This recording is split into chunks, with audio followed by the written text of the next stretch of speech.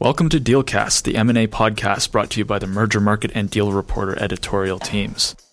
I'm Deane McRobie, journalist at Deal Reporter, and welcome to today's episode. Today we'll be discussing last year in M&A.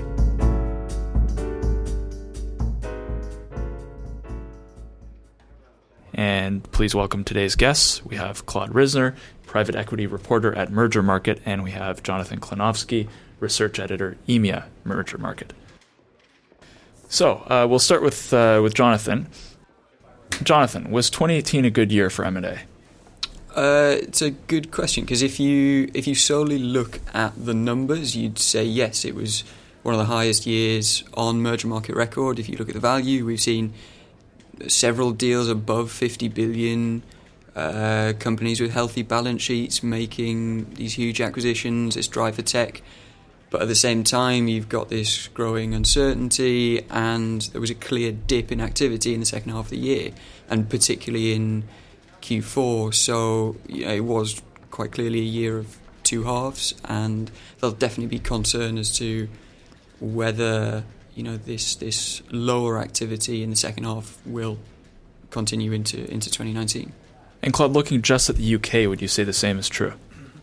Yeah, well, I think the picture that Jonathan put across for the whole of the world, to some extent, actually is also accurate for the UK. So the kind of headline was that we were on track for a bumper year in M&A in 2018. And then when it came to Q4, we just had a dramatic decline in M&A volumes and values. And of course, there are no surprises for the reason for that. Pretty much everyone puts it down to Brexit uncertainty. And we kind of expect that to continue into this quarter as well, as of course we don't really know where Brexit is going to lead to or what it's going to end up. So that uncertainty is still there in the market and still kind of suppressing M&A.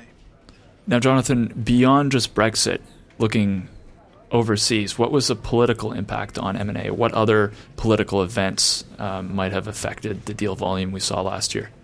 So one of the key things with politics, certainly in the last couple of years, has been the growing levels of protectionism that we've seen globally. And last year did increase in terms of the value, but if you look deeper into that, the majority of that increase was down to domestic M&A rather than cross-border. And we've seen companies slightly less willing to do these really high-profile cross-border deals because they're not sure whether governments are going to be are going to block them in a way that they weren't really doing in recent years. So we've seen the likes of the UK and Germany bringing in these kind of more interventionist measures to, in terms of national security, to look deeper into foreign investments. And we've seen deals, particularly from China, blocked on the grounds of national security. Now, where did we see M&A activity? So one of the main drivers has been tech and innovation. That's been something that has been prevalent for the last couple of years.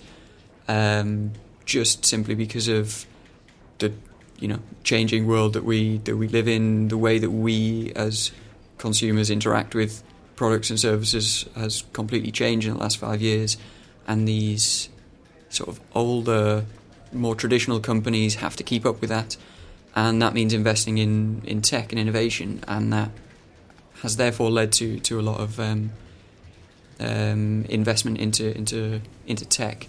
You've also had companies slightly changing tack. If you look at something like Coca-Cola, Pepsi, the acquisitions that they've made in Costa and SodaStream, they're moving away from their more traditional products as consumers become more conscious of what they're consuming, and they're moving away from these types of unhealthy products and into sort of greener, more health conscious products, and companies have to adapt to that.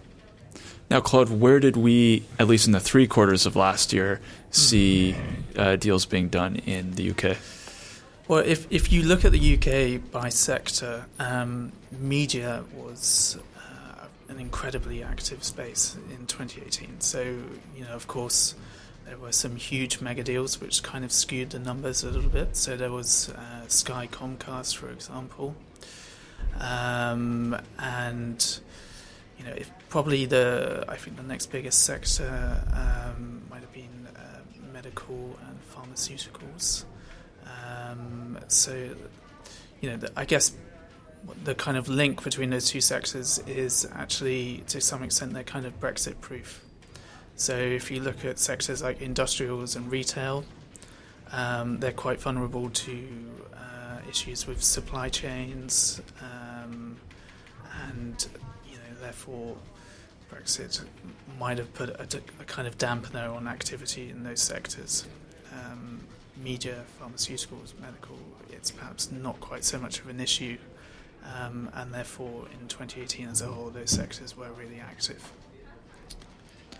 And what about the consumer sector? How do you think it's being affected at the moment by political issues or perhaps economic concerns? Consumer, I think, right across the world, I guess particularly in retail, is really struggling, and that goes for the UK as well.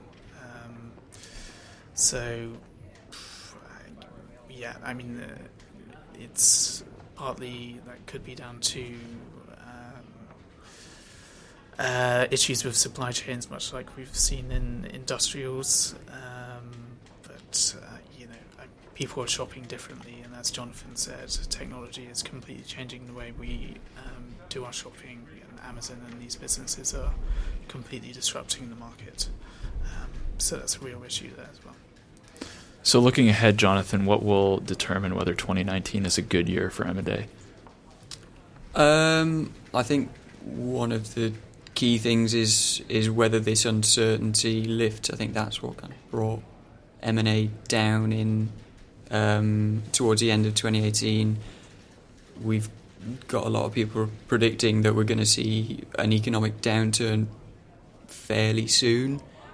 So the longer that we can hold that off, and should geopolitical uncertainty lift, then we will see more M&A. I mean, as Claude said with Brexit, that was the key reason why the UK saw its lowest quarterly value since the referendum. So, Jonathan, Claude mentioned media and pharmaceuticals as potentially Brexit-proof segments or Brexit-proof sectors for takeover interest. And I'm wondering what you see as a recession-proof approach to M&A looking ahead to 2019. So one area that I think could potentially capitalise on the uncertainty is private equity. We know that they hold large amounts of dry powder which they need to deploy, and so we may see them kind of bargain hunting in that uncertainty with cheaper assets. And Claude, what do you think will determine whether next year is a good year for M&A? What could make or break it? That's a very difficult question to answer, Dean, but we've spoken about lots of kind of big global trends which are really affecting M&A, politics, all of that type of stuff.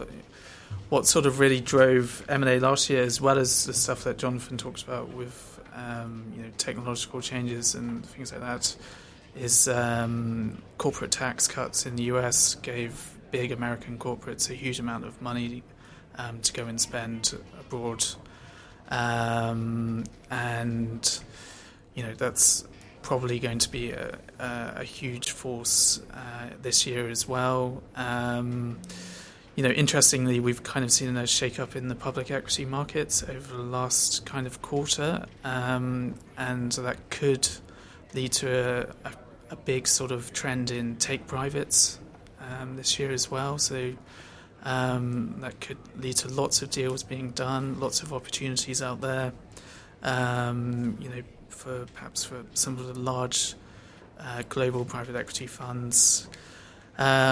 China, again, Jonathan mentioned this earlier, that's another sort of huge force. Will Chinese corporates sort of go abroad, go into Europe, the US, and try and do deals again like they were doing in the past? Or will sort of CFIUS-type regulation in the US and its European equivalents make that really difficult to do? So those are some other things to look out for, but it's difficult to know just yet. Now, Jonathan, are you feeling good about this coming year? Yes, to a certain extent. I think a lot of the fundamentals that we've had in recent years as to why M&A has been so active still remain. But we can't get past the fact that there is growing levels of uncertainty both in Europe and abroad, which will obviously lead to slightly subdued levels in 2019.